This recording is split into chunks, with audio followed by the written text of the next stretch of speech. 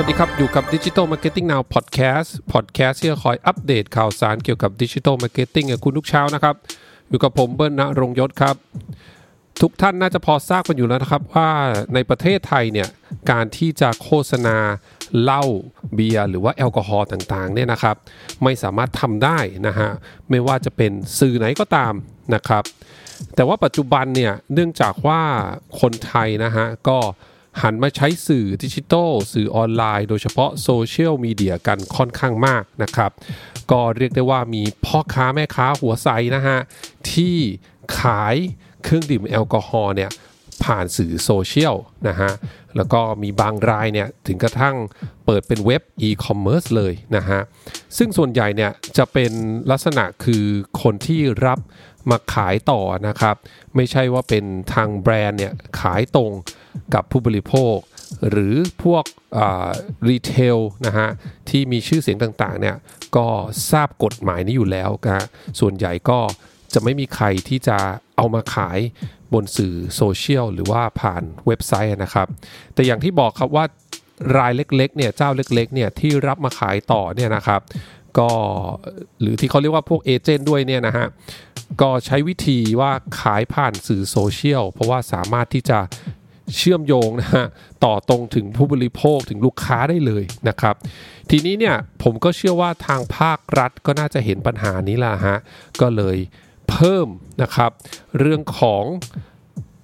ประกาศนะฮะห้ามขายเครื่องดื่มแอลกอฮอล์ด้วยวิธีการหรือในลักษณะการขายทางอิเล็กทรอนิกส์พ.ศ.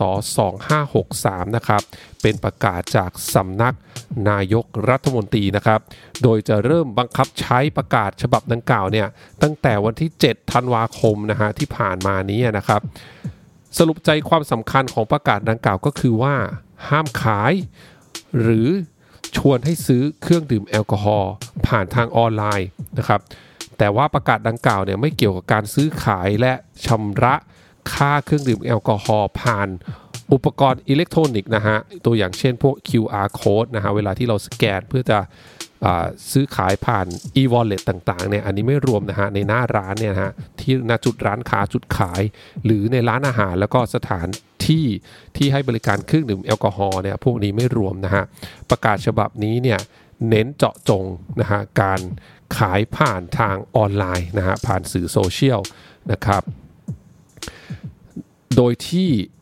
หากพบผู้กระทำผิดนะฮะจะมีโทษจำคุกไม่เกิน6เดือนปรับไม่เกิน 10,000 บาทหรือทั้งจำทั้งปรับนะครับมีอยู่ช่วงหนึ่งครับ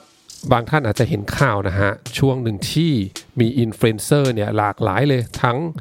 เจ้าดังมากๆนะฮะระดับประเทศแล้วก็เจ้าที่เล็กลงมาหน่อยเนี่ยมีการโพสต์เครื่องดื่มแอลกอฮอล์ยี่ห้อหนึ่งฮะแบรนด์หนึ่งนะครับก็เหมือนเป็นวิธีการที่จะหลีกเลี่ยงวิธีการโฆษณาโดยตรงจากแบรนด์นะฮะให้ไปโฆษณาผ่านอินฟลูเอนเซอร์แทนนะครับ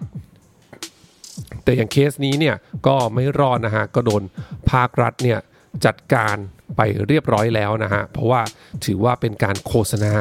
วิธีหนึ่งนะครับดังนั้นเนี่ยอันนี้ก็ค่อนข้างแน่ชัดนะฮะว่าสื่อโซเชียลมีเดียนะฮะไม่สามารถเอามาใช้ในการโปรโมทนะฮะชวนเชิญหรือว่าขายเครื่องดื่มแอลกอฮอล์ได้นะฮะก็ไม่ว่าจะเป็นเจ้าเล็กขนาดไหนก็ตามเนี่ยก็ต้องรับทราบเรื่องนี้นะฮะไม่ควรที่จะทำผิดกฎนะครับเพราะต้องบอกว่าโดยเฉพาะยิ่งสื่อโซเชียลเนี่ยการกรองเรื่องของอายุเนี่ยก็มันก็ทำได้ระดับหนึ่งแต่ก็ไม่ได้ถึง 100% นะฮะดังนั้นเนี่ยเราต้องนึกถึงเยาวชนด้วยนะฮะว่าเขาอาจจะเห็นแล้วก็สามารถที่จะสั่งซื้อเครื่องดื่มแอลกอฮอล์ผ่านสื่อโซเชียลมีเดียผ่านโซเชียลคอมเมอร์สผ่านการแชทต่างๆได้เนี่ยผมว่าก็ไม่ค่อยเหมาะสมสักเท่าไหร่นะฮะก็อยากให้ทุกคนก็ควรทำตามกฎนะฮะแล้วก็รับทราบถึงประกาศฉบับนี้ด้วยนะครับนี่นะฮะข้อมูลสั้นๆเกี่ยวกับอัปเดตนะฮะเรื่องการห้ามชวนแล้วก็จำหน่ายเครื่องดื่มแอลกอฮอล์นะฮะผ่านสื่อออนไลน์นะฮะไม่ว่าจะวิธีไหนก็ตามนะครับไม่ว่าจะเป็นเจ้าเล็กขนาดไหนก็ตามนะฮะผิดนะครับขอบคุณทุกท่านมากที่รับฟังครับเดี๋ยวพรุ่งนี้เป็นเรื่องอะไรฝากคอยติดตามกันนะครับสำหรับวันนี้สวัสดีครับ